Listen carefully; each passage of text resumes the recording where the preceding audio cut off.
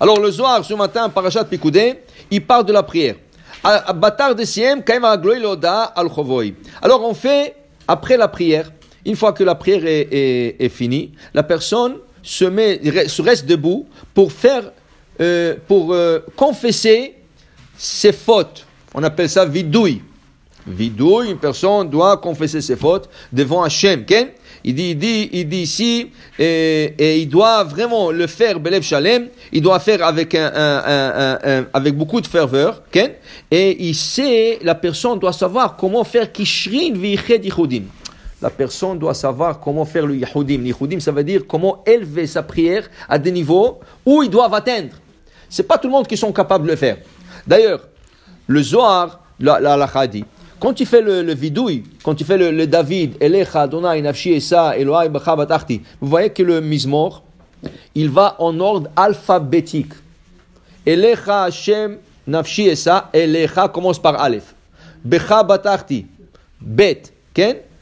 Alors tout ce Mizmor, il va en ordre alphabétique. Pourquoi? Le vidouille, il va en ordre alphabétique. Hashamnu, c'est Aleph. Bagadnu, Bet. Gazalnu, Gimel, Dibando Felashonara, Dalet, ainsi de suite. Ça, c'est des Yichudim. Ça a été instauré par le Anshek Nestagedola. Il y a des grandes élévations qui se font en ce moment-là, quand tu fais le vidouille, Ken, en ordre alphabétique, et après tu suis avec le David et Elecha Nafshi Esa. Dit le Zohar.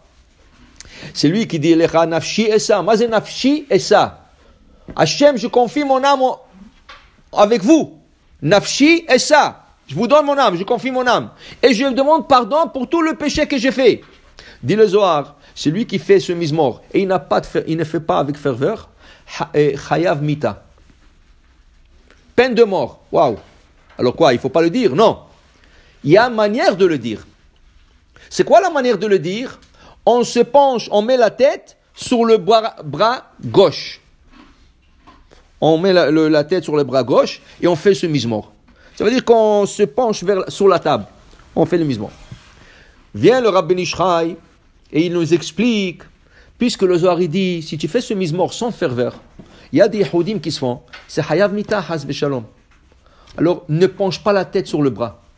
Pourquoi? Si tu avais Kavana, Ashrecha Matov Chelkecha. Si tu l'as bien fait avec ferveur, tu as bien fait, Baruch Hashem.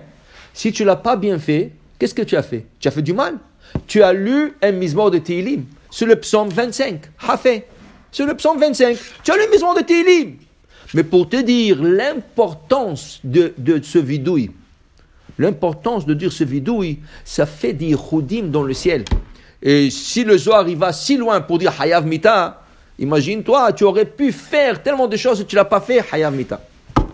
Alors pour dire que nous ne penchons pas la tête sur le bras comme font les Ashkénazes. Les Ashkénazes ne suivent pas le Zohar en général. Mais nous, on fait très attention aux paroles de Rabbi Shimon Bar Yochai. Surtout quand le Harizal est venu et il nous a fait suivre dans ce chemin de Harizal. C'est la Kabbale. Tout la Kabbale est basée sur le Hari et sur le Rabbi Shimon Bar Yochai, le Zohar. Alors, ils te disent, Rabbi Ishraï dit, alors tu rentres pas dans ça, tu penches pas la tête. Les Ashkenazes le font, nous ne le faisons pas. Nous le lisons d'une manière simple, mais on essaye d'avoir autant de concentration qu'on peut. Okay? Pour dire, regarde l'importance du vidouille. Okay? Normalement, on est content qu'on ne fait pas vidouille. On est content quand il y a un bar mitzvah. Ah, Baruch Hashem, aujourd'hui, il n'y a pas de vidouille. On est content qu'il y a un brit mila. Ah, Baruch Hashem, il n'y a pas de vidouille. Okay? La fête, Baruch Hashem. Oui, Baruch Hashem. C'est des occasions joyeuses. Okay?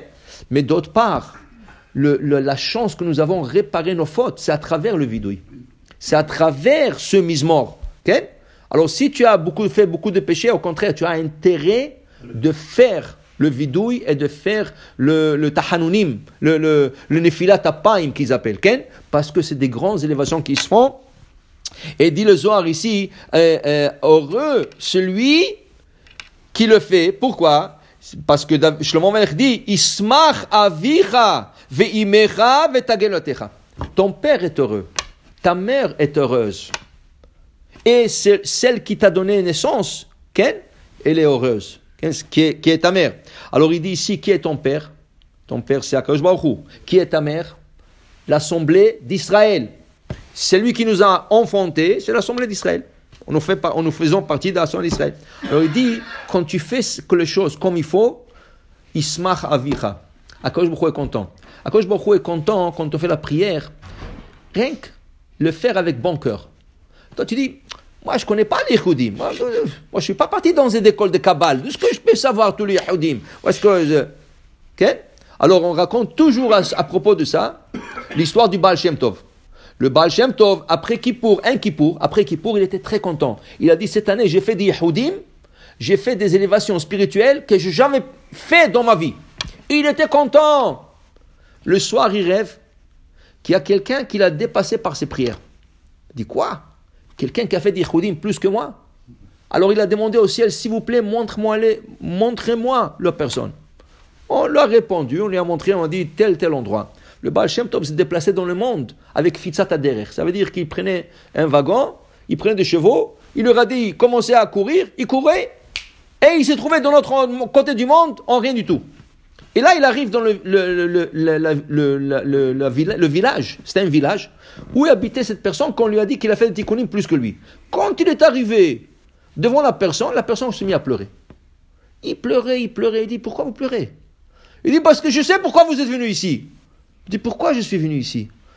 Pour me faire la leçon de morale, pour me reprocher. Il dit, pourquoi je vais vous reprocher? Il dit, parce que Kippour, je n'ai rien fait.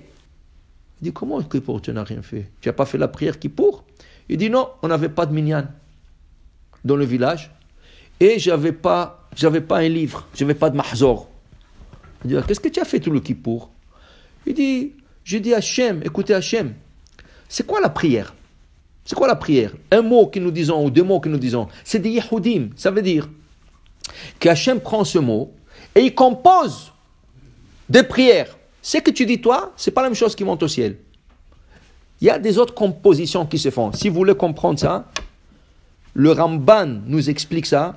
Quand le Ramban nous explique que pourquoi les anges ont objecté le don de la Torah, quand Moshe est monté du ciel, il voulait brûler Moshe Rabbeinu. Il ne voulait pas que la Torah soit donnée. Pourquoi?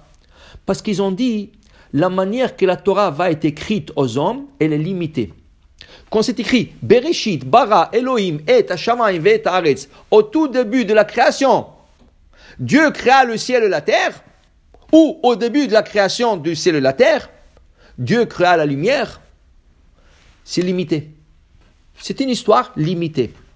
Comment la Torah était écrite, dit le Ramban? Sans espace. Il n'y a pas Bereshit. Le mot Bereshit est collé au mot Bara. Le mot Bara est collé Et, Hashamayim, collé. Toute la Torah est collée, c'est un bloc. Quand tu as un bloc, comme ça, deux mots, il n'y a pas de mots. Tu peux composer le mot que tu veux. C'est illimité. Qu'est-ce qu'ils font? Ceux qui font le Arachim, le code de la Torah, c'est ce qu'ils appellent le code de la Torah. Tu vois, ils prennent un ordinateur, ils se disent, tu vas me commencer de ce mot, tu vas sortir chaque 26 lettres, tu vas sauter, tu vas me donner la lettre que ça donne. Et là, ils trouvent des codes, ils trouvent des événements, ils trouvent toutes sortes de choses. Parce que la Torah est limitée. À forba, vers forba, des coups là-bas. En faisant un verset, tu l'as limité. Alors toi, tu dis un mismor, c'est limité. Quand ça monte au ciel, c'est illimité. Hachem prend son mismor et il compose. Ça dépend du ferveur que tu t'es mis dans ce mismor. Dit ce pauvre Baal Shem Tov, tout le Kippour, j'avais pas de sidour, j'avais pas de minyan. Qu'est-ce que j'ai fait? Je dis à Hachem, moi je veux dire le Aleph Bet du début à la fin, tout le Kippour. Vous prenez ces lettres et faites des compositions avec tout ce que vous voulez. Tout ce qu'il a fait le Kippour, Aleph Bet, Gimel Dad, Hey, Vav, Zayin, Taf, recommence. Tout le Kippour, Aleph Bet sans cesse. Hachem a pris ses prières, il a composé des élévations plus grandes que la prière du Baal Shem Tov. Alors on a dit Baal Shem Tov, tu as fait des Yehudim extraordinaires. Mais il y a quelqu'un qui t'a dépassé. Pourquoi? Parce que par son innocence, par son ferveur. Pour te dire, tu peux pas dire, mais moi je n'étais pas dans une école de Kabbale, moi je n'étudie pas la Kabbale. Non, on ne te demande pas ça. On te demande de comprendre ce que tu dis. Le David, Elecha Adonai Nafshi et ça. Va comprendre. Quand tu as un petit moment, prends le Mizmor, prends la traduction française et commence à voir qu'est-ce que tu es en train de dire. Est-ce que tu comprends le schéma? Est-ce que tu comprends qu'est-ce que tu dis le Shema? Lis. Shema Israël. Écoutez Israël. Quel Israël? À qui tu parles? À qui tu t'adresses? On s'adresse à l'assemblée d'Israël. Je m'adresse à tous les juifs qui se trouvent là-bas dans la rue ou dans le travail. Shema, écoutez tous les juifs. Hashem Elokeinu. Hashem c'est notre Dieu. Hashem Echad. Hashem est unique. Okay? Alors pour te dire, des fois Hashem veut de nous pas des trucs grands. Il veut que tu comprennes la simplicité du texte. Et lui, il prend tout ça et il compose, il fait des Yehudim. Alors tu connais pas? Pas grave. Va apprendre le mot simple. Qu'est-ce qu'elles veulent dire? Okay? Pour faire des Yehudim très élevés. Baruch Adonai Le'olam. Amen.